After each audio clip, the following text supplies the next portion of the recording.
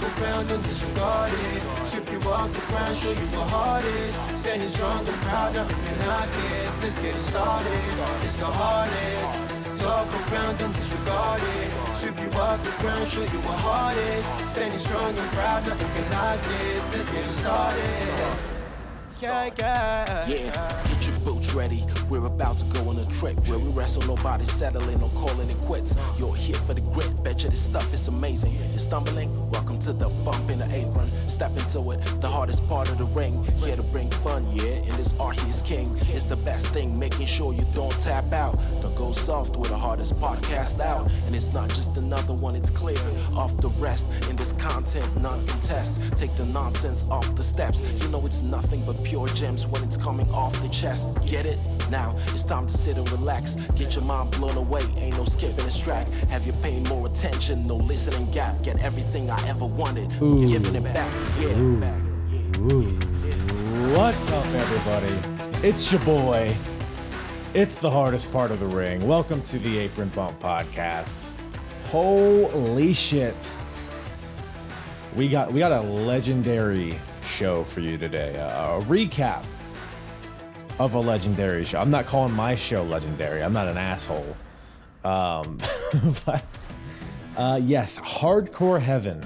ECW Hardcore Heaven 1995.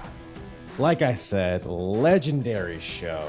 I mean, you watch it and you're like, man, this is some pretty classic ECW. This is kind of, this is what I expect from the old Extreme Championship Wrestling. But there's one match on this show that is particularly infamous. The Taipei Death Match. Now, if you're not familiar with this match, I mean, I think the podcast will speak for itself. But essentially, it's a match between the Rotten Brothers, of course, because why wouldn't it be? If you've been following along with my ECW reviews, you know that they've been ramping up the stipulations and the matches between those two brothers. So this feels like the climax to me, you know? So, and I say that because a Taipei Death Match is a match in which each participant glues shards of glass to their hands. And you can only imagine what that entails. So lots to get into just in that match alone. But with looking at the rest of the card, I mean, we got some more Cactus Jack versus Sandman nonsense, which only Sandman is young Sandman is something special. I'll just say that. But we get a lot of Shane Douglas bullshit. I mean, I keep saying, I'm like, oh yeah, this is Shane Douglas' last show. It seems like it never comes. But yes, Shane Douglas will soon be leaving ECW and debuting in the WWF as Dean Douglas. Right. It's a teacher, folks. It's a dean. Alliteration. But outside of that, I mean, we got a great match. All these ECW shows, as anyone who's watched ECW or if you've at least listened to my reviews, you know that there's ECW shows are generally this. And actually, my guest puts it very well. He says something along the lines of, this show was like wrestling on methamphetamine with a good wrestling match. That's like... that's the show to a T, because we get Taz versus Too Cold Scorpio, which serves as your like your pro wrestling match, which was very fun for a lot of reasons. So lots to get into. The Shah is here, 911. We got croquet mallets. I mean, everything that you want from wrestling is here. The gangsters are here. The fucking Public Enemy. I mean, there's so much to get into.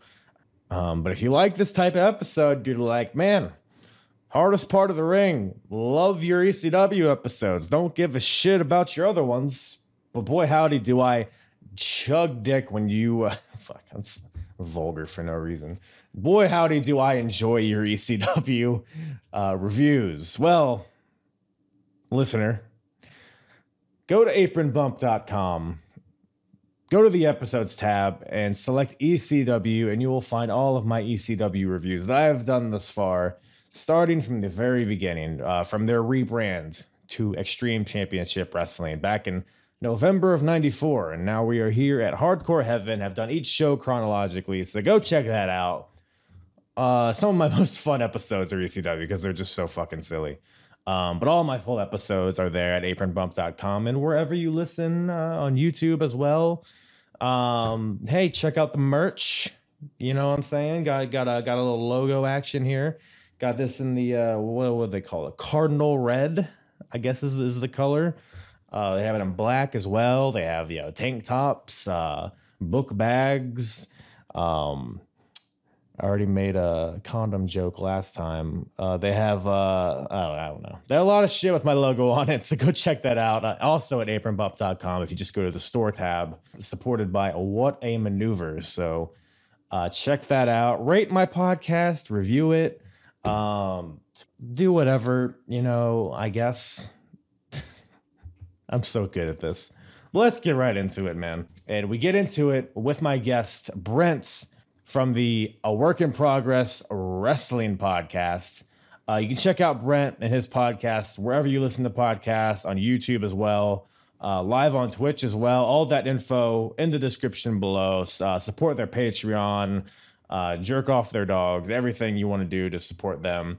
And they have a hilarious podcast. They talk a lot about old school wrestling over there and just have a good time. So, and I'm always drawn to people who have fun because wrestling's fucking silly. So you can't be taking it too serious. So definitely recommend that. Go check out A Work in Progress Wrestling Podcast. All that info in the description.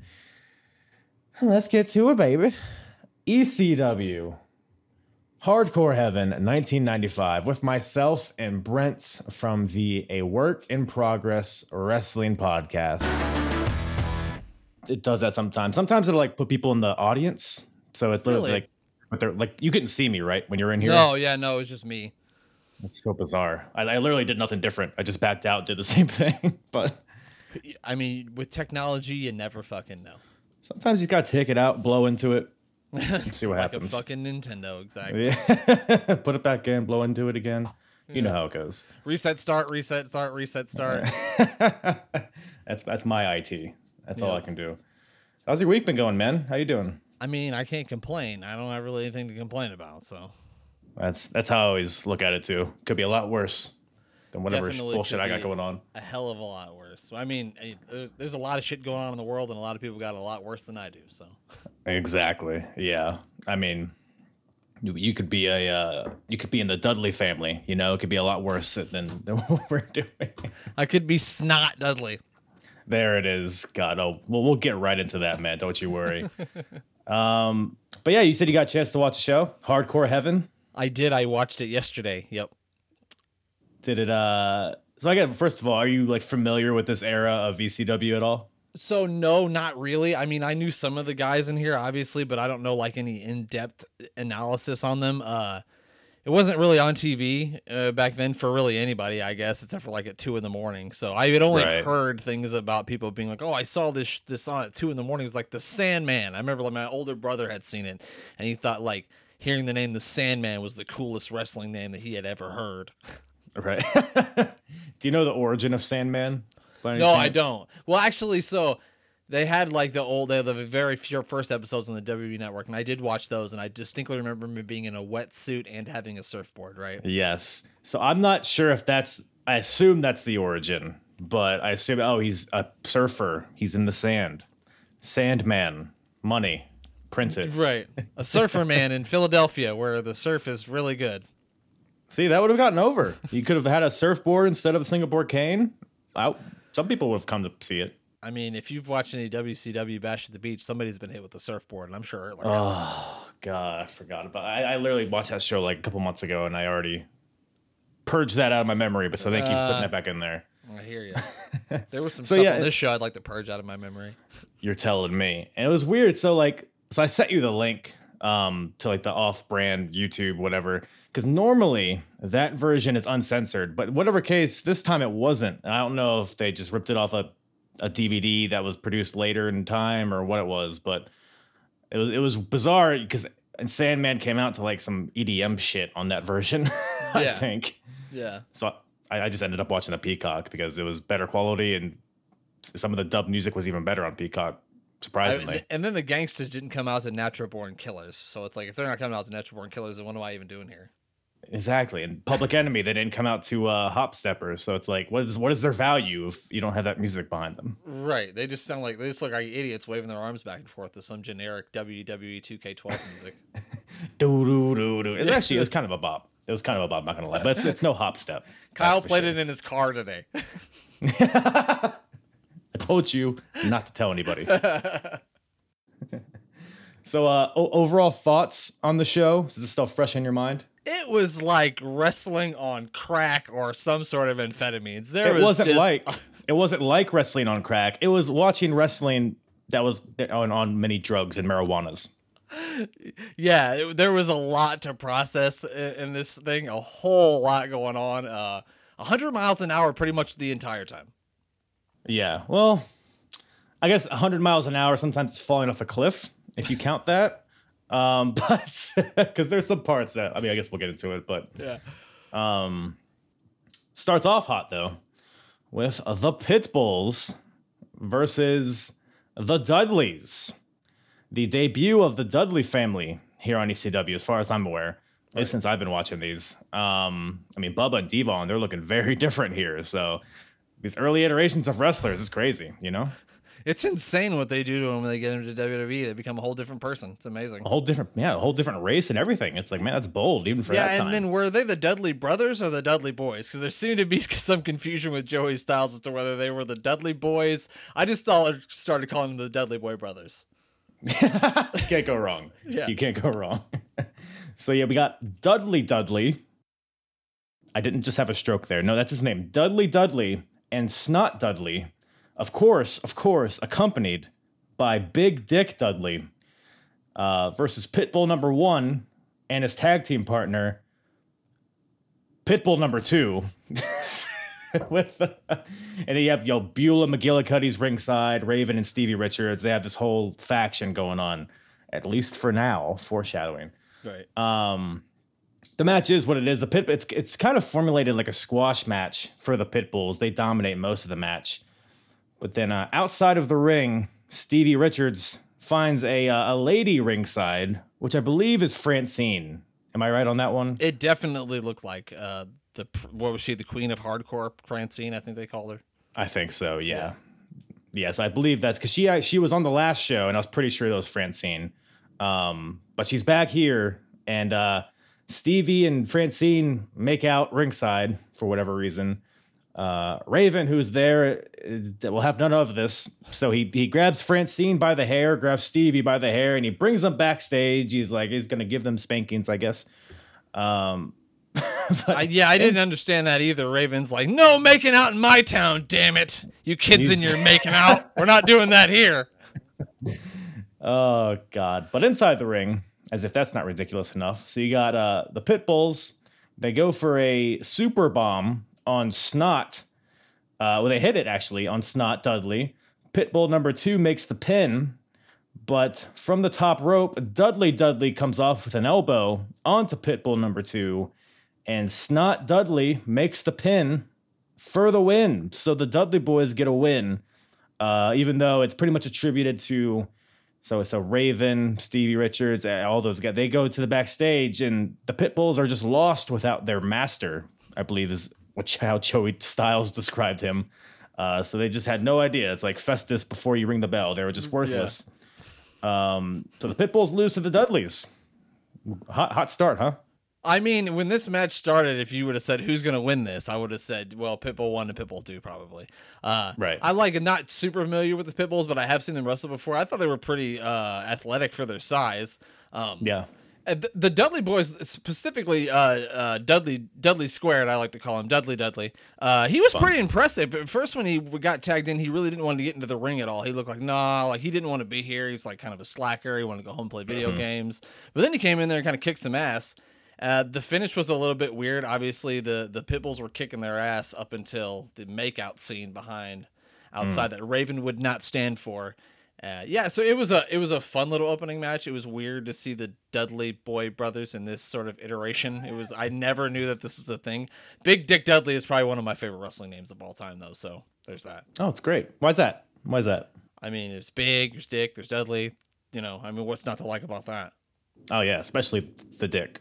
Yes, that's the best part of it. That's what everybody knows about us. We love Dick. So big Dick guys. Big Dick guys. I lost my train of thought. got too lost in the Dick. But yeah, man, I'm excited to. Cause I'm not really aware. I've heard of the extended Dudley family, so I'm excited to delve into the layered history and the nuances of each guy's personality.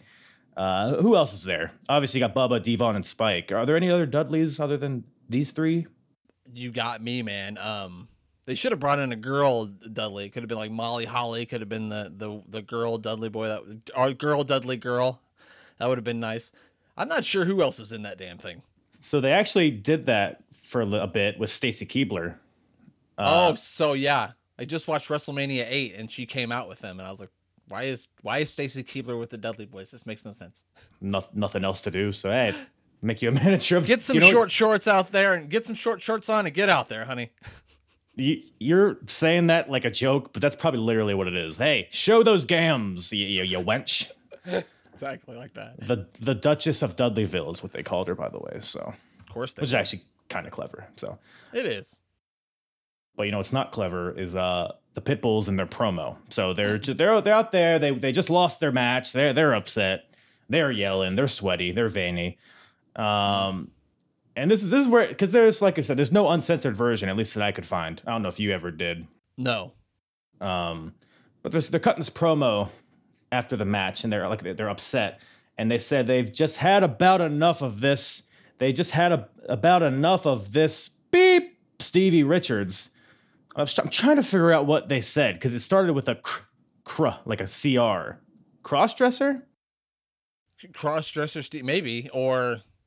I would want to say that maybe it didn't start with a C and it started with a Q, and they might have said, a word I will not say that people probably said in the 90s. So maybe they called him that, which I could see them saying that. I'm impressed that you were able to pick up anything that these motherfuckers said, because to me it just sounded like you ever go to a concert and everybody on the stage has a mic and everybody's yelling something and none of it makes any sense. That's what this sounded like to me. It just sounded like a bunch of nonsense. It really was. Maybe it was cocksucker. It might have been cocksucker that he said. That cocksucker's a good one. It's really underutilized in my opinion. Really, we need to bring that back. Somebody should call somebody next AEW. Somebody should call somebody a cocksucker. Cocksucker to start that chant. I mean, it's easy to chant. It's easy to make on a T-shirt, whatever it is. Exactly. But speaking about cocksuckers, we got 4 of them out in this next match. It's a tag team match. We got the Broad Street Bully and Chad Austin versus Dino Sandolph and Don E. Allen. Or Jamoke number 1 through 4, however you want to look at this. Generic wrestler 1 through 4. Yeah, is they'll randomize your create a wrestler and then throw them out there. That's what this was. Yeah, wow. Yeah, it's not the match that matters. I don't even know if anything happened up until a certain point when 911 came out. You big 911 guy?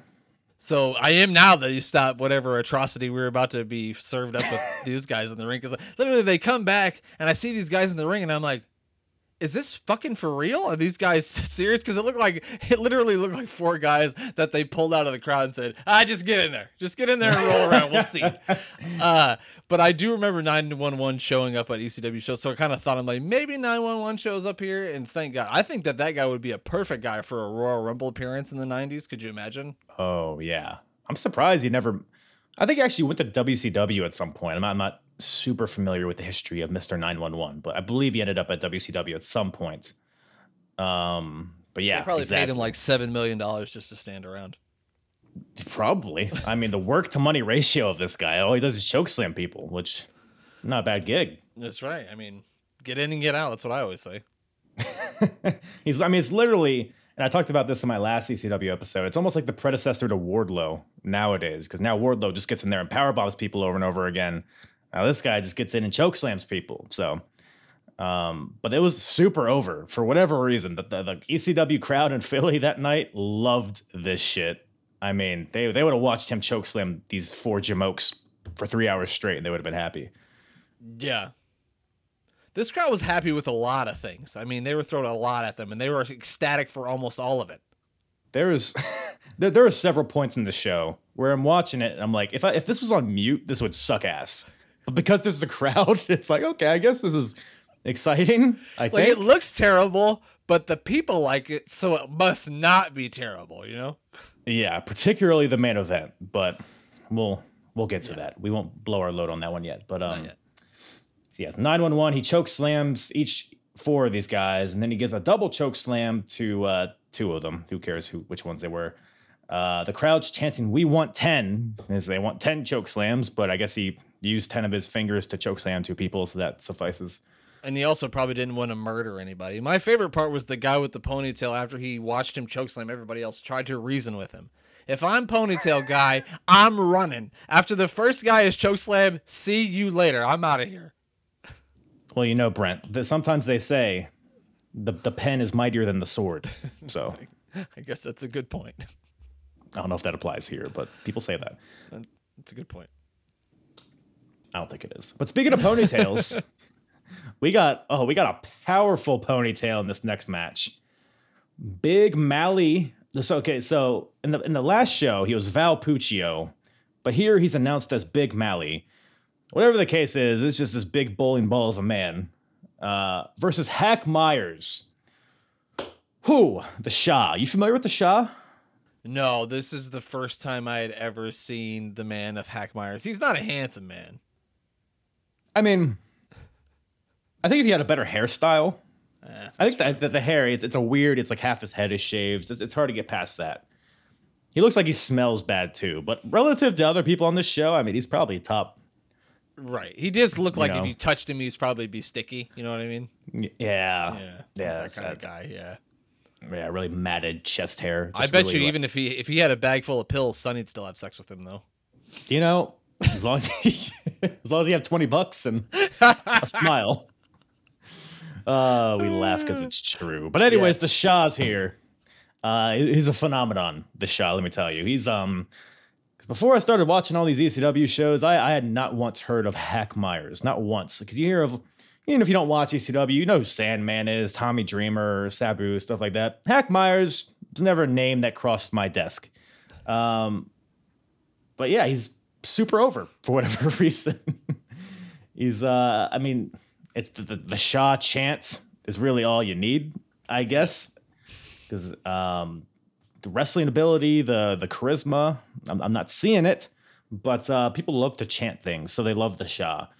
And then you have Val Puccio, who was billed at 510 pounds, which could be true. I don't know. I think they undersold him a little bit. He had at least 200 pounds underneath his like arms. You know what I mean? He was at least. He was a dense boy, and he's not a rotund individual. I mean, I couldn't tell how tall he was. He didn't look like a short guy. So, but then again, I don't know how tall Hack Myers is. So they're about the same height. But yeah, the fact that Val Puccio can run at all, it was incredible. He had only a few bursts. You know, he would run like clothesline Hack in the corner. It was like, how is that physically possible? I don't know how it is with just how he's built. Crowd there's a you fat fuck chant. You fat fuck. So it gotta love Philly. They just get right to the point sometimes.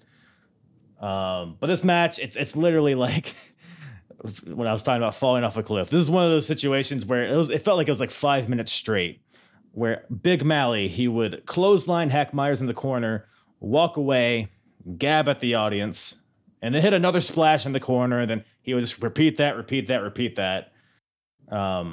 And every time he did it, the ring moved at least 6 inches. Every time. Yeah, exactly. I mean, he's an athlete. Very strong boy. Huge guy. It's all in the ponytail, which I don't know if I ever mentioned, but he has a ponytail with a bald head. So that's a choice. I feel like the ponytail was attached to his hat. Did he have a hat? I believe he had a hat on the whole match, didn't he? He had some sort of weird hat. I thought he was just bald. Maybe he was. Maybe he was. Maybe I wasn't looking at his head, I guess. Well, how could you with that body, pal? I get it. Goddamn. Yeah, goddamn. Goddamn, pal. Look at that size. Look at him move, pal. Sorry. No, please. More than. Can you just do the rest of the podcast like Vince McMahon? Maybe. But Hack Myers at one point, stupidly, tries to body slam Big Mally, but he hurts his back in the process, and this allows Mally to hit him with some punches. He eventually hits a world's strongest slam onto Hack Myers, followed by a big splash. But Mally follows this up. He tries to with a elbow drop, but he misses.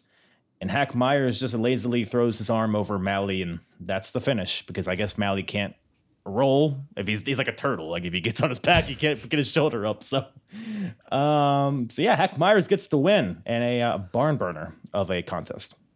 It was just RIP to Hack Myers' ribcage, because he brought down the mass of his weight down upon him several times over, and then several times again. I felt really bad for Hack Myers' ribcage, way worse than I felt about his face. So, because you can't wreck that any more than it's already been wrecked. Exactly.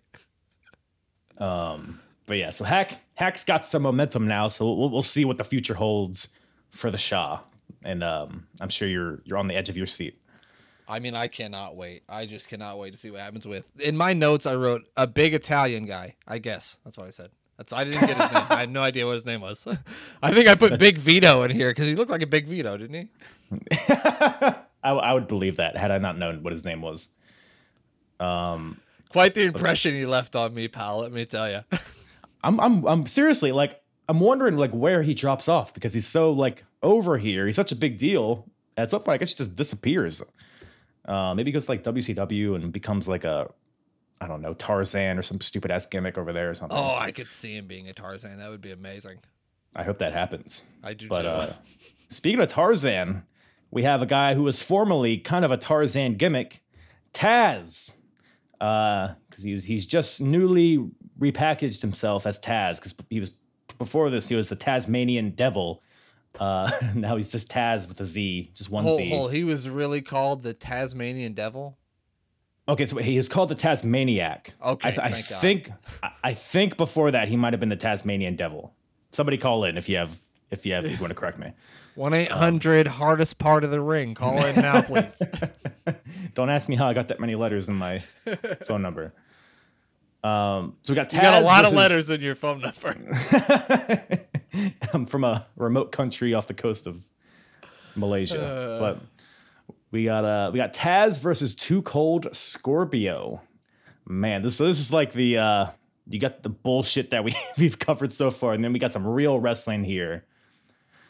Taz here specifically, I mean, he just looks like a smaller version of Powerhouse Hobbs. I don't know if you got that impression or not. I mean, I know that's the idea with Hobbs with the orange and stuff, but just how Taz's his singlet was here, it was kind of longer, and he had the goatee and a little bit of hair. He looked just like Hobbs.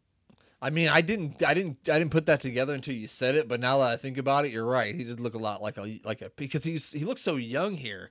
And just the way he moved, I didn't really see a lot of Taz except for when he was with WWE, and I'd never seen anything like this. And anytime you're in there with Scorpio, I mean, that's always going to be a good match. He can still do it today. Yeah, he still is. He's still a major star, I guess, in GCW and other places. Yeah. This is a pretty fun match. I mean, a lot of this match is Scorpio will do a move on the Taz, and then Taz will no-sell it, much like Hook does nowadays. And Taz will just get up and do some sort of suplex on the Scorpio. I mean, I could watch Taz suplex people all day, so I wasn't mad at that at all. It's so believable, and he has this weird flexibility about him, along with his stout power. It's so fun to watch. And you say you've only seen Taz in WWE, so was this I guess he wasn't that different in WWE, at least in the beginning. But was this like a shock to you to watch Taz wrestle here? It was a little bit of like an eye-opening experience because I mean, like he was kind of like that in WWE, but he never got over to that extent. And then he never did like all the no selling that he does in ECW, probably because they weren't going to allow that at WWE. But yeah, no, I was really impressed with this match. I thought it was really good. Scorpio hit that crazy spinner-rooney flip shit that he did off the top rope, Ooh, and then. beautiful. And then, yeah, Taz completely no-sold it. And I didn't know Taz did the no-sell thing, so I guess that thing that Hook did isn't so bad after all. Yeah, I didn't realize Taz just did it all the time. I thought it was only like a thing he pulled out in like big matches, but it's literally like he's like the Fiend here. Like everything Scorpio does, it's just like you said, that beautiful, I guess like a Phoenix leg drop you would call it from Scorpio. Yeah. Got so much height and landed it perfectly because that's something that could go wrong. He had a match against Eddie Guerrero a few months before this where he just landed ass first on his head. So it's like that's a tough one to nail, but he nailed it here. And then, like you said, Taz no sells it, gets up and hits an arm trapped Taz plex of some sort. And Taz gets the win. But Scorpio's foot was on the rope. And the referee doesn't see this. And who's here to help this situation?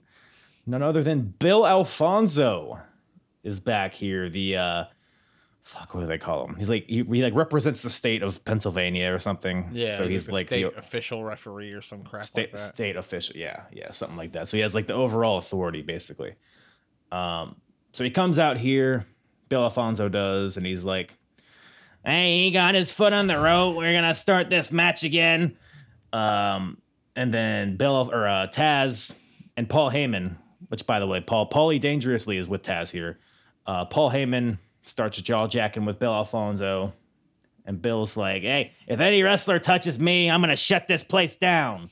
And then Paul Heyman's like, "Well, good thing I'm not a fucking wrestler." And then he takes his jacket off. He's rolling his cuffs up.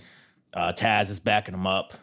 And as this is all happening, Scorpio's back up and hits Taz in the back with a steel chair and then follows it up. He like puts the chair on Taz's chest and then hits a leg drop from the top rope onto the chair, onto Taz's chest. And he makes the pin. Bill Alfonso makes the count. I don't know if this is in the record books. I don't know if this was sanctioned, but it happens. So he at least gets Bill the visual victory Alfonso is here. the state official referee, so it clearly took place.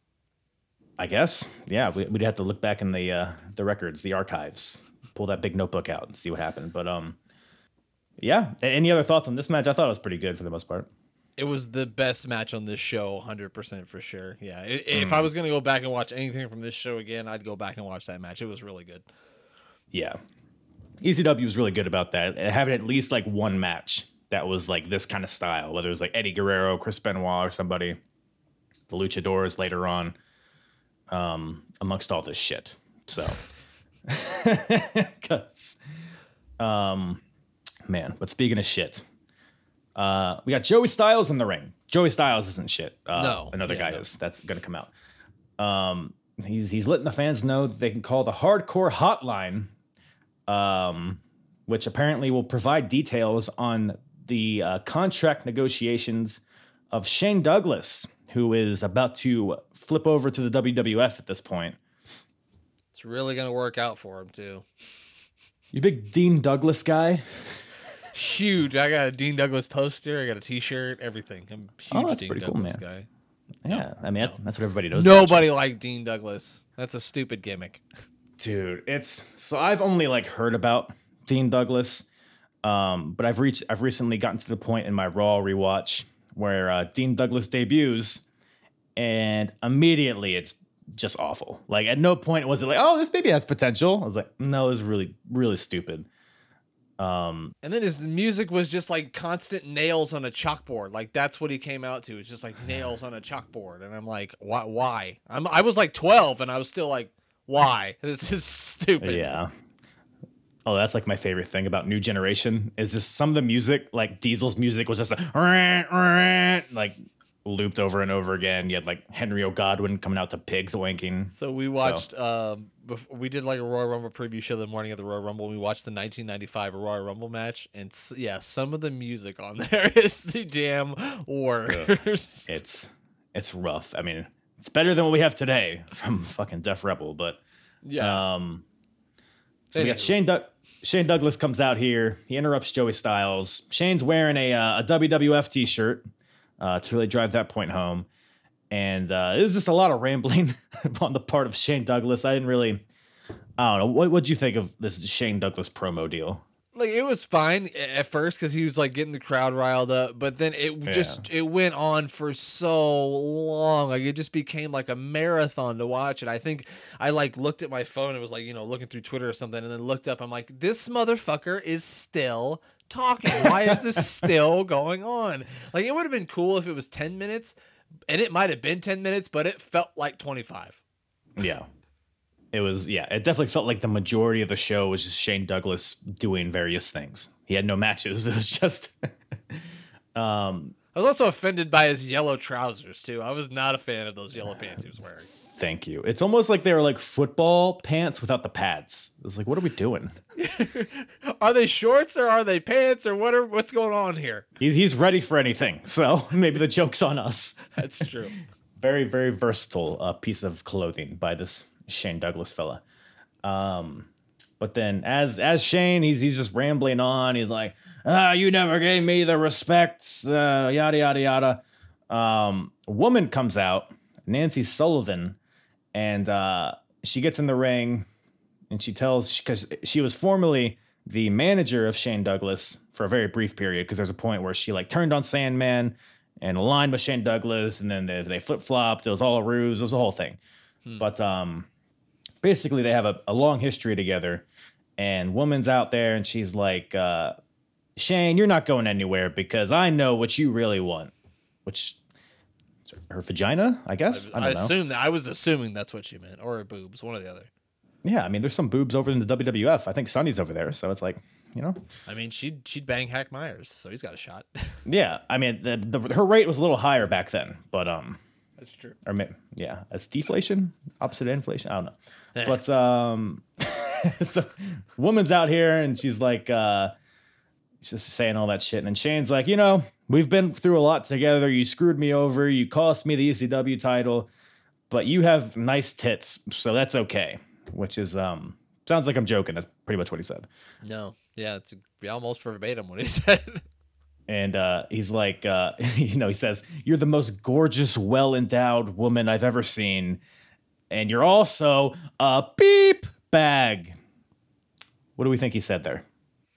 Is hose bag a thing? No, that's like a Canadian thing, right? So, I mean, it is a thing, but would that be censored? No, not in ECW, you would think. But that's like... Yeah. But what else could it be? I'm sure he didn't call her a douchebag, because that would be a weird thing to call a female. Jizz bag?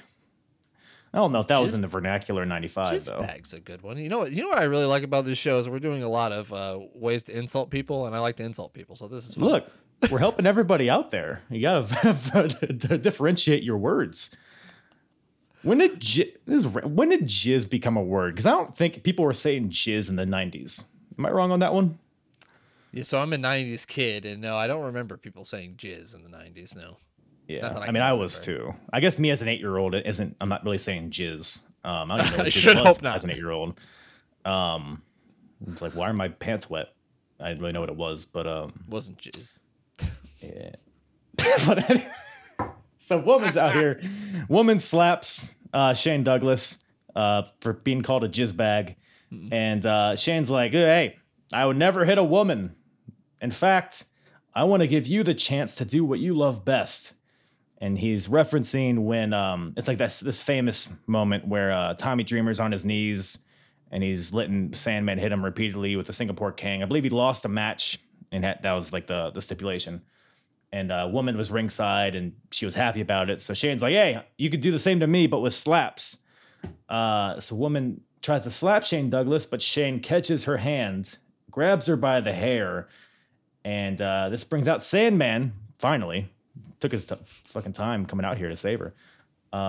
Hits Shane in the back with a Singapore cane, runs him off, and then Cactus Jack comes out. We got like a train of people just coming out here to attack Sandman, because they have a match later on in the show. But Sandman just leaps over the top rope amazingly and just lands on his feet and scurries out of here. It's like, God, meth can make you do a lot of crazy things, I guess. That's right. Then Shane I didn't walks think to he the had back. that in him, honestly. I didn't think the Sandman could hop over the top rope like that. He did it like Bobby the Yeah. Brain Heenan did it in the 80s. He did it like it was nothing. And we're just on the tip of the iceberg about amazing things. There's one spot in particular. You probably know what I'm talking about. Yeah. In this match, I was like, what the fuck did I just see? But here, he walks to the back. Joey Styles catches up with him, and he's like, hey, what in tarnation? And then Shane's like, later tonight, I'm going to teach Sandman a lesson. So this show's just full of foreshadowing, I guess. But yeah. Thoughts? If you're going to come and attack someone later, the best thing that you should probably do is tell them about it first. That's what I always say. Hey, maybe he's bluffing. Maybe he's just trying to... maybe he's lying. And then, like, I'm thinking to myself, like, oh, so Shane Douglas is going to face the face of the Sandman later on. Nope, I'm wrong. They're like, oh, we did all this to build up a match. Nope. That must be why he's wearing those stupid-ass spandex pants. He's ready for wrestling. Nope. It looked this is like what he wears. It looked like a wrestling singlet, but it didn't like have any straps on the top. It was just the bottom of it. Like the straps that somehow got removed and he only had the bottom. It was so weird. Right. But the fashion does not get any better with this next match. So we have Raven and Stevie Richards, the tag team champions, I guess. I don't know when they won the title. It feels like a house show where they won the titles or what. Because the last show I watched, they were not the champions. But so it's Raven and Stevie Richards versus Luna Vachon and Tommy Dreamer. So they have the opportunity to be the first ever intergender tag team champions here. I just got caught. Stevie Richards is fucking amazing here. I mean, I think he plays his role so well, just like the bumbling idiot that's wearing Daisy Dukes for no reason. Were you into that? No, I thought that Steven Richards was the star of this match. Just like the way he bumps and sells. And yeah, he definitely plays this lackey role, lackey goofy role for Raven very, very well. Yeah, he's good at what he does. Yeah. Even like right to censor stuff, he would always commit to his gimmicks. So definitely an underrated dude. Got Luna Vachon out here amazingly. A lot of this match is just Luna grabbing Stevie Richards' balls and what was it called? The testicular claw is what Joey Styles. She did a dick flip way before Joey Ryan did it, but in a different fashion. The innovator of violence. Do you think Stevie Richards got a little bricked up while she was doing this? Oh, I can't imagine. I don't know. What do you do if you're in that? Do you let go? I don't know. Or does it hurt more? These are the questions. The hard-hitting questions on the hardest part of the ring here that I not much in life brings me at a loss for words, but this kind of does. I'm not 100% sure what you do with that. I'll let you ponder that, sleep on it, and get back to me on that. Okay. But Luna's grabbing Stevie Richards by the dick, throws him across the ring. There's actual things that happen on a wrestling show. And then it kind of breaks off into two different fights. So you have Tommy Dreamer and Raven fighting in the aisleway and by the stage. Tommy holds Raven for somebody in the crowd to hit him with a frying pan, which is fantastic. You got Luna just beating up Stevie Richards, just bullying Stevie Richards in the ring. But Raven and Tommy, they're fighting by the stage, and somewhere a newspaper receptacle appears out of nowhere. It's like a big ass, like a real thing you would find on the street. And Raven slams Tommy's hand inside it, like the little door where you get the newspaper, just slams his hand inside of it, breaks his fingers. And this essentially takes out Tommy for a bit, which allows Raven to get back in the ring to help Steve because he's having a tough time with Luna Vachon in there. They hit a double DDT on the Luna. It only gets a 2 count, amazingly. But Raven's like, hey, Steve, you got this. I have faith in you. So Raven just goes on the apron. He's just there doing his pose. And Tommy Dreamer's back, pulls the rug from under Raven. He goes tumbling. His arms get stuck on the ropes, which is a fun little spot. And this allows Tommy to hit him in the head with a chair a couple times, beats on him on the ground once he gets from out of the ropes. In the ring, Luna hits Steve with a superplex, and she has him pinned. But that goddamn Beulah McGillicuddy's in the ring, throws powder in the face of Luna, and Stevie is able to roll up Luna for the win. So they retain the titles, and Luna has a lot of white stuff on her face. Thoughts? So it's always weird to see a finish to a match with someone getting salt thrown in their eyes, because I realize that you'd have salt in your eyes, but I just don't know how she went through a whole bunch of shit. They double DDT'd her. They hit her with chairs and all this crap. And then she gets salt in her eyes and she can't kick out. It just, I don't know. I don't love that finish. This match was all over the place. I was shocked to see Tommy Dreamer coming to the ring with Luna Vachon to take these guys on. It was kind of, it was a crazy brawl everywhere. My favorite part was when they hit the double DDT on Luna, and then Stevie Richards tries to go for the pin, and the ECW referee, who hasn't said shit about anything that's happened this entire time, says, no, Raven, you've got to get out of the ring first before I can count this 3 count, because I am an upstanding official, and that's how things go. Hold the tag rope, damn it. I don't care about newspaper receptacles or chairs. Get out of the ring if I'm counting the falls. This is ridiculous. Can't let the inmates run the asylum in here. Come on, there's got to be some rules. God damn it. Speaking about rules, after this match, Todd Gordon is here, the I don't know what you call him, the owner. He's not really the owner. He's kind of the on-screen kind of general manager of sorts. But he calls out Bill Alfonso because they've had a few tussles in the past, because it's like a power struggle. Who has the real authority here? That kind of thing. Todd, he tells Bill Alfonso, he's like, hey, you want to ref? Well, you're going to ref this next match. And Bill's like, okay. And what match does he ref? You're asking? The Taipei Death Match.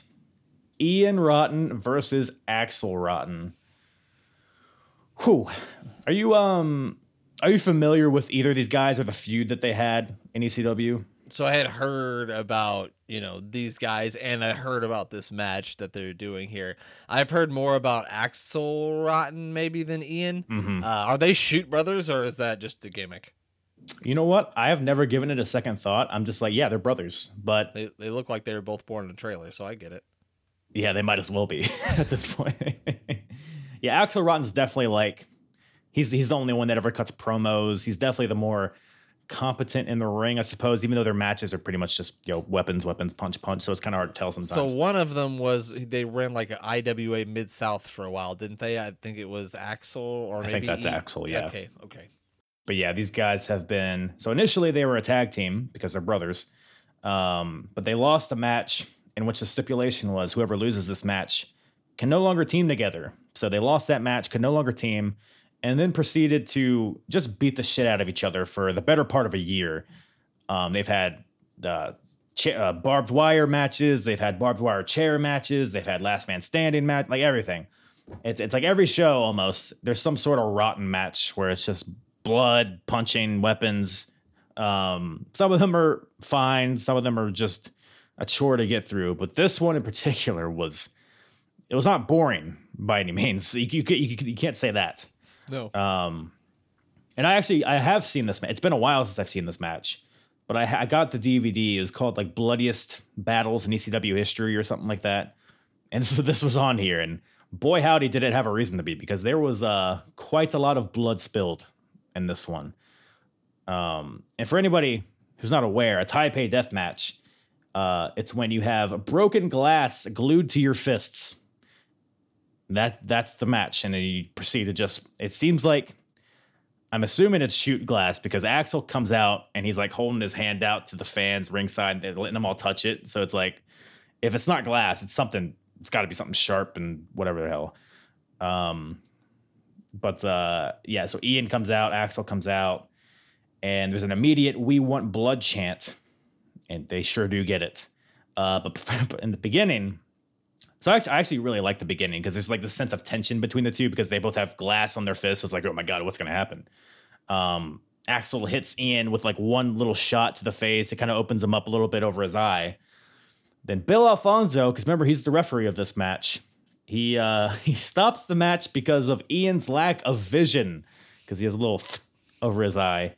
And we're like, oh my God, we're getting robbed out of this match. But then out of nowhere, Public Enemy and the Gangstas are fighting, because they couldn't wait till their scheduled match later in the show, I guess. So they fight like from the back out into the aisleway, and Bill Alfonso's like, hey, you get out of here. So he chases them off. He's like trying to control the situation, Bill Alfonso, and they all go to the back. So there's no referee anymore in the ring. And Todd Gordon, he gets in the ring. He's like, well, let's just restart the match. So the match gets restarted. A new referee comes out, and the Rotten Brothers just begin to destroy each other. What did you think about this hullabaloo here? It was hard to watch. I actually, when I know Fonzie's supposed to be the heel referee here, but when he punched him once and he started bleeding and he called it, I said, thank God. Now maybe I won't have to watch this. If it's over, we won't have to watch. So you're on the side of Bill Alfonso here. Okay, I see it. I thought Fonzie made a lot of sense. Actually, it's gonna make a lot of sense. I was on his side for sure.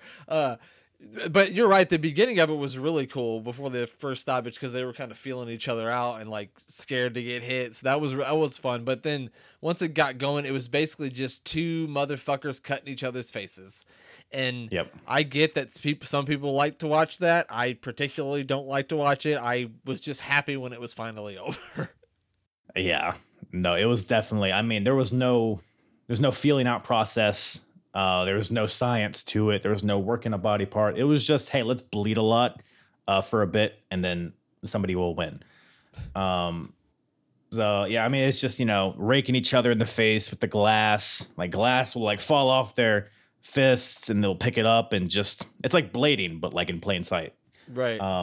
And then they got the thumbtacks out because I mean we've already got glass on our fists. Why don't we get some thumbtacks? That's exactly what this match needs. Right. Yes, because it wasn't extreme enough. So both guys are just pouring blood, an obtuse amount of blood, I would say. And then, like you said, Ian, he goes out, grabs thumbtacks, dumps them in the ring, and then Ian tries to powerbomb Axel into these tacks. And for a second, like a split second, I thought Ian was about to do a Canadian destroyer onto Axel onto these tacks. But in reality, he was just getting backdropped onto the tacks. So Ian goes back first into the tacks, and Axel, what does Axel do? Does he just pin? No, he like hits a splash onto Ian, onto the tacks. And Axel gets the win. Just a pool of blood. The ring is just covered in red. And so Axel Rotten gets the win here. Not to mention that entire place looked filthy and that you might be able to get hepatitis in there was another reason why. Oh, there was just puddles of HIV everywhere. No, you're this doesn't make it any more dangerous, I guess. Yeah. But Axel, because I looked to the next card, Axel actually gets a ECW title match on the next card. So this really builds up to that, which is fun. It's funny, I'm watching all these in order. It's like, normally I wouldn't be hyped for that, but after watching this journey of these guys just killing each other for months and months, I'm like, oh yeah, let's go, Axel. Let's get that title. Nice change of pace. Yeah, but actually, so yeah, I don't know, if you're into this kind of thing, maybe this would be the match I'd recommend if you haven't seen this show. It's definitely a legendary match. I think this might be why it's like so remastered on Peacock. If you go to this on Peacock, it's like in really good quality. So I think this is like such a legendary show, I guess, because of this match. So whether you like it or don't like it, it's yeah. Yeah, like I said, I had never, watched any of this stuff, but I've heard the legend or the lore of it. So, I mean, I guess it's good to go out of your way and see it once, right? Yeah, hopefully it's the finale of these two because they've had a lot of battles, and I'm kind of sick of them doing it. So I feel like it's going to come back around, pal. But speaking of coming back around, Luna, Vachon, Steve Richards, Raven, and Tommy Dreamer are coming back around because we didn't get enough of them earlier. It just cuts to them. They're all fighting in the ring for some reason. Don't know what happened. I guess they didn't get it out of their system. Yeah. But the Pitbulls come out. And remember, they lost a match earlier in the show due to Raven leaving them, essentially. So the Pitbulls come out, and Stevie Richards, he orders the Pitbulls to give the super bomb to Tommy Dreamer. But the Pitbulls, they decide to turn on him. So they attack Steve Richards and Raven. They actually try to give the super bomb to Steve. But the Dudleys are back. Thank God. The same Dudleys, Snot and Dudley. Them and the Pitbulls go at it. Everybody is just fighting all over the place. They eventually make it to like the platform, like where the commentary table is. But the Dudleys, Raven, and Steve Richards, they eventually get run off. And then you have this like visual of the Pitbulls, Tommy Dreamer, and Luna all in solidarity. You got the Pitbulls holding Luna up on their shoulders and Tommy Dreamer doing his pose. So that was fun. A fun little segment there, I think. That was a cool moment with them holding up Luna and the crowd going crazy. Yeah, but other than that, that was just like a tornado of I don't understand what's happening, because we just went from the one thing to all of a sudden they're brawling, and then another team's out here, and then another team's out here, and I'm like, why the Dudley boys even care at this point? Just go back to Dudleyville. Isn't there some construction jobs that Big Dick Dudley needs done? What the fuck are you guys still doing here? Get the fuck out. Is that the backstory of the Dudleys? They're construction workers? So I remember WrestleMania 17 where they were doing the TLC match, and Paul Heyman's going, "Oh, you know their father Dudley, he didn't say Big Dick Dudley, but he's like, Daddy Dudley had a big construction company in Dudleyville." And then I remember JR, after he tells this whole story, going, "I heard Dudleyville is just outside of parts unknown, but that's just a rumor." I forgot about that. That's the lore of the Dudleys. It's deep. It's deep. That's how they know how to stack those tables, because of their construction jobs. That makes a lot of sense. You know what? I'm liking where this is going. I like that. It had to start somewhere, I guess. It did. That's the origin of the Dudley Boys. Man, well, can't wait to relive that, I suppose. Oh boy. But so the next match, the ECW World Titles on the line. You got the champion, Sandman, along with Woman, versus Cactus Jack. So these guys seemingly just will never stop wrestling each other. It seems like every show these guys are fighting each other. But so you got Sandman. He has 2 Singapore canes coming out there. And you got Jack, Cactus Jack, comes out with his hand wrapped in barbed wire. To which I feel like it's a little underwhelming at this point, given what we've seen already with the glass, etc. But maybe that's just me. Yeah, everybody's in the crowd's like, "Get some glass, you pussy. What's that gonna do? You're not gonna do nothing with that." Yeah, but actually, but yeah, there's another match where it's just like, especially at the beginning, it just felt like Kane, over and over again. It's gotta be Kane. Sorry. But yeah, there's one spot in this match. So Cactus Jack is on the outside. Sandman is on the inside, holding a Singapore cane. Sandman runs to the ropes, hurdles it, hits Cactus Jack on as he's coming down from the ring to the floor, and just lands on his feet. What the fuck? Since when could he do this type of stuff? I'm sitting on my couch, right? That happens. I'm like, I was like, did he just jump over the top rope and hit him with the kendo stick? I literally rewound it 3 times and watched it again. I was like, I couldn't believe it. Like, you wouldn't think the Sandman in his American flag pants is about to leap over the top rope, but he fucking did it. Like, it was nothing. Yeah, easily. Yeah, like you said, it's like just like taking a step. It was like he might have had a cigarette in his mouth at the time. I don't even know. I bet he did. But yeah, it's like young Sandman is it's a spectacle to watch, let me tell you. But there's a lot of shit happening in this match. And any spots in particular stick out to you? So I mean, besides that spot, and then he wrapped his body in barbed wire, and then he was like splashing Jack in the corner repeatedly. Yeah. I remember a woman got involved at one point, and then a lot of kendo stick shots for sure. A lot of kendo stick shots in this one. There were some kendo sticks in the eye. Lots to unpack in this one. Yeah, there's a lot going on. Yeah, like you said, woman, she brings out like a strand of barbed wire, just holding it like, ouch. Yeah, she was holding a snake. She had it on on a kendo stick, and she was carrying it out there like she didn't want anything to do with it. I mean, how would you carry barbed wire? Well, I live on a farm. I don't really, but I tell people I do. I live on a farm, so you got to put it on the chicken fence. So I'm very familiar with barbed wire. I'm not. Oh, so you just take it and just grab it palm first and just. I've cut my hands with barbed wire since I was 3. Well, you're hardcore, pal. But yeah, like you said, lots of mindless cane shots. You get a cactus elbow from the apron to the concrete floor with a chair, of course, because why not? And there's one point, like you said, Sandman, he has the barbed wire wrapped around his like torso. Sandman gets knocked on his back in the ring. Cactus like pulls his shirt up like so it's like over his face. So like the barbed wire's in his face, his shirt's in his face, so he can't see. Then Cactus is like, you know what? That's not enough. Let me put a steel chair on your face as well. And he hits a leg drop from the second rope onto Sandman's face. Only for a 2 count though, I guess. Because that's not brutal enough. Yeah. And mind you, while all this is happening, Cactus Jack, he still has his hand wrapped in barbed wire. So you got a lot of Cactus Jack shots at the hand. Then you get like it's ECW. Why are we doing ref bumps? Like, right. It's like, at this point, isn't it anything goes? I just watched him, hit him with a kendo stick 1,000 times. And then I watched two guys beat each other for 7 minutes with glass on their hands. Who cares if somebody interferes at this point? Yeah. But Shane Douglas comes in and he wraps Sandman. He rewraps Sandman in the barbed wire, gives him a pile driver.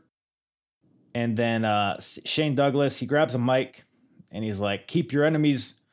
Shit, what did he say? He's like, keep your enemies closer, but your friends right by your side.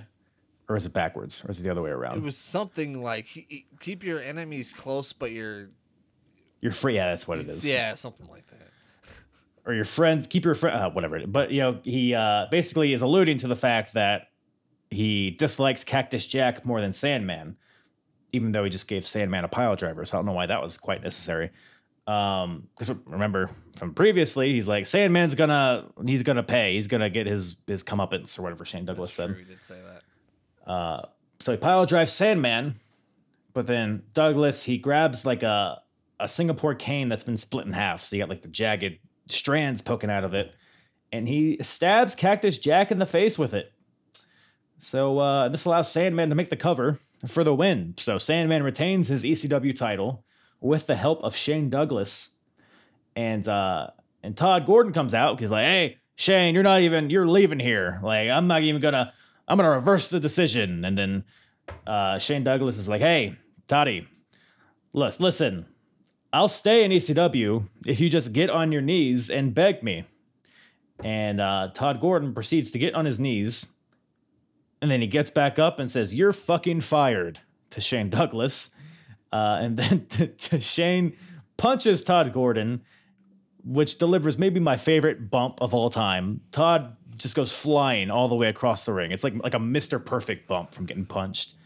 So Douglas he's about to just beat on Todd Gordon, and the crowd starts chanting 911.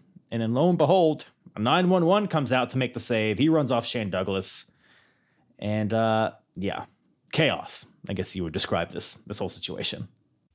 Yeah, that's the best way to put it. There was a lot going on there too. Douglas wanted him to beg him to stay, and then he told him he was fired. And it's one of those, you can't fire me because I quit scenarios. But yeah, the punch, it was like a cartoon. It was like when someone gets hit in a cartoon, they fly back. That's really what it was like. I don't know. Interesting stuff. Dean Douglas is on his way to be a teacher. So that's a stark contrast from what he is now. Because literally, like the vignettes for Dean Douglas, he comes in, he scratches his nails on the chalkboard, and then he just like starts teaching. Like, it's not entertaining. It's just like it's Matt Stryker, basically. Yeah, Matt Stryker did it better though. I would say so. Yeah, he did. But it is what it is, I guess. I guess he won the Intercontinental title for a second. So about like 15 minutes or something. Yeah, so it's more than I've done in the WWF. So. I mean, that's true. I've never even been the 24/7 champion. So what have I fucking done? I mean, it's who not. Who have we ever beat, Kyle? We ain't never beat nobody. Yeah, all we beat was our dicks. So the next match is a tag team match. The main event, ladies and gentlemen, it's the Gangstas versus the Public Enemy. So, are you a fan of the Public Enemy? The rap group or the tag team? The tag team. Yeah, I like the Public Enemy. So I remember, I did, like I said, not a lot in ECW, but when they were in WCW, they always brought the tables to the ring. Nah. I mean, I live in Nebraska, so they were white guys doing cool dances, so I liked them. I was like, hey, look at these guys. Look at these guys. They're urban. That's okay. So I've had several people on here to talk about ECW, and everybody hates Public Enemy. I'm like, what? They're having fun out there. Now I figured it out. That's the demographic that they appeal to. It's people from Nebraska who don't know what black people are. So we've never seen them before. We don't know. just been confused when you had New Jack and Mustafa coming out here. It's like, who are these Lost. fellas? I used to always tell people like Harlem Heat was my favorite tag team growing up. And they're like, why? I was like, I live in Nebraska. I didn't see a lot of black people. I just thought they were cool. Yeah, it's interesting. But both these guys, both teams have their music dubbed over, so that really takes. We talked about earlier. It really takes the appeal out of both of them. I just wanted to shut it off at that point. Yeah, might as well have. But Public Enemies out there, they both have mailboxes that say "eat shit" on them. So, do you have any idea of the underlying story here? They are really upset with their mailman. I don't know. Yeah, I don't know. I don't want. What'd you be mad at the mailman for? Well, I guess getting mad at the mailman because the only thing that I get in the mail is bills. So I guess the mailman can't. The mailman can't eat shit. Now that I think about it. Yeah. Now that we're talking through this, it's like, you know what? This makes a lot of sense. I'm gonna go grab my mailbox. The gangsters are right all along. So this match. It's a battle of what did Joey Styles say? It's like the battle of the gangsters. I guess battle of the gangsters. Yeah, you got I mean, it felt like a street fight, this match, I will say. It was which I kind of like in a sense. And this is one of the situations where, like I said, if you put this on mute, it's just like, what the hell? It just seems like a bunch of nothing happening. But the crowd was into every second of this. And like I said, it just felt like a fight. I mean, they're fighting all around the arena. You got, again, they're like paired off. There's like 2 people in the ring, 2 people on the outside.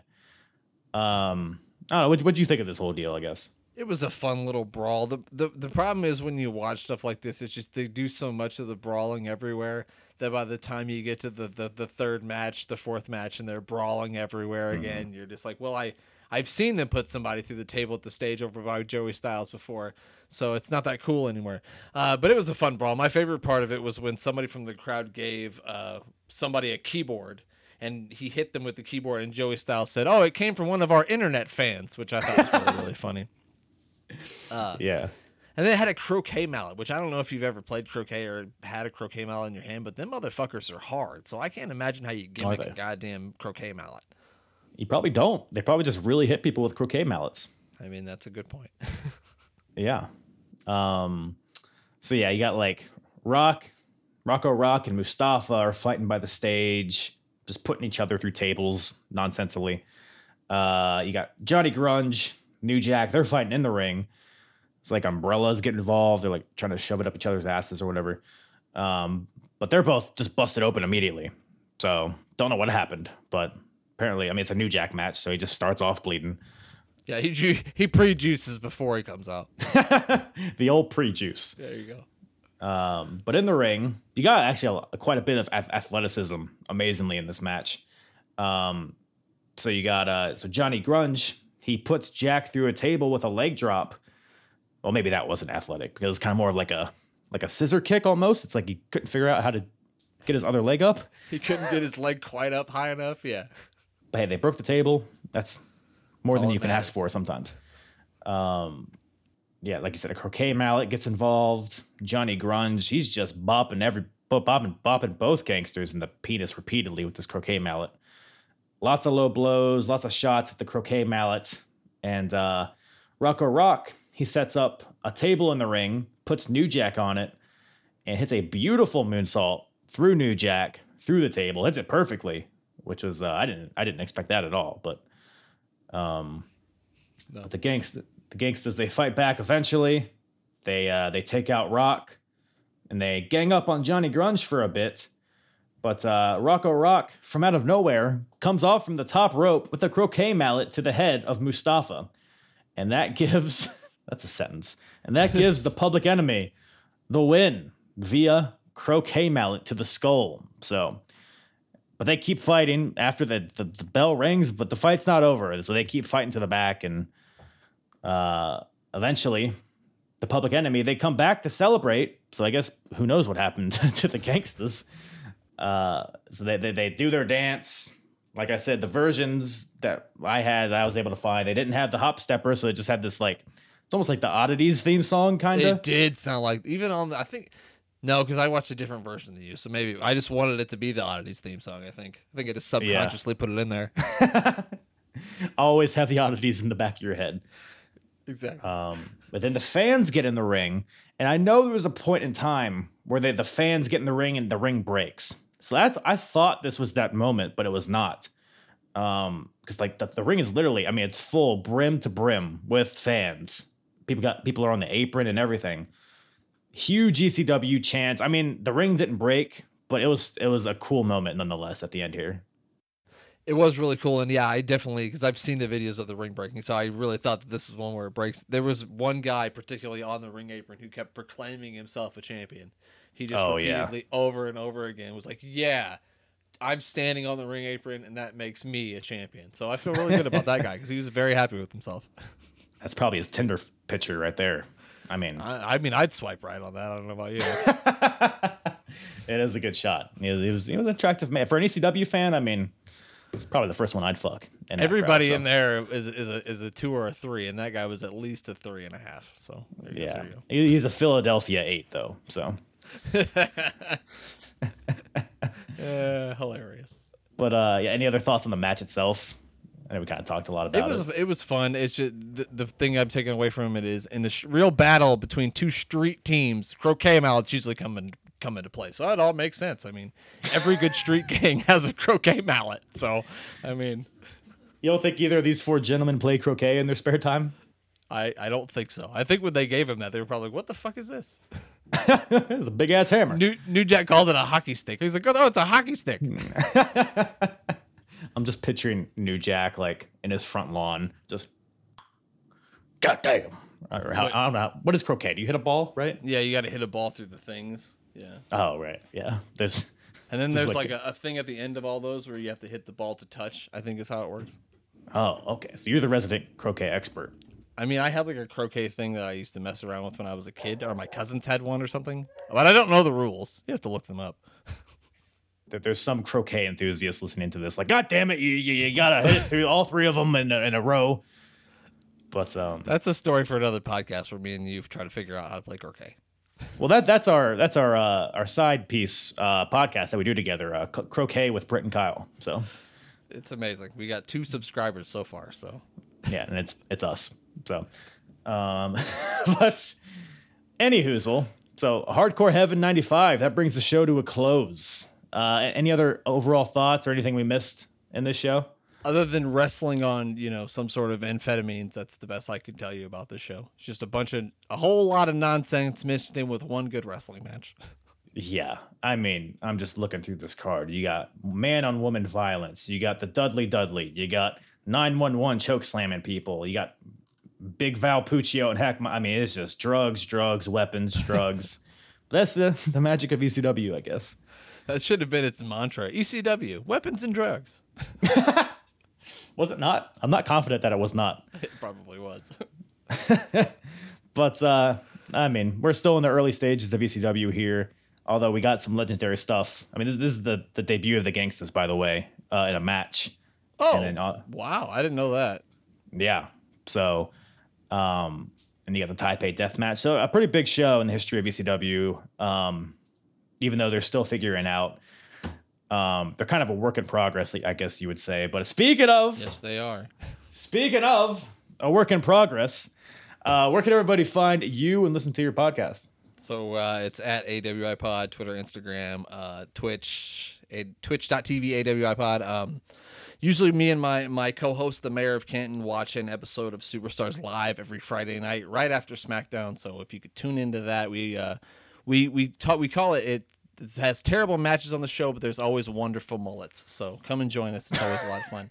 I appreciate you letting me come on here, Kyle. This is a lot of fun. Of course, man. I appreciate you coming on. Once again, thank you to Brent from the A Work in Progress Wrestling Podcast. Thank you for joining me on this episode. Rootin' tootin' good time. And we'll definitely be bringing Brent on again at some point. Really good time. Check out A Work in Progress Wrestling Podcast, wherever you listen, on YouTube, on JizzTube, all that stuff. So just a couple of jizz bags having fun with wrestling. That's all you can really ask for. Apronbump.com for all my full episodes. Social media, follow all of them, you know, or they're here. If you're watching on YouTube down there, you can, you know, go to the description, follow all those, even my TikTok, which I need to start using more. I'm a big fan of the talk, but I more so just watch it while taking a shit. That's really, yeah, man, I spend so much time watching TikToks. My feet often fall asleep while jerking off in there. So, but yeah, that's all I got for you today. Thank you guys so much for listening. Love you all. Big smooches all around.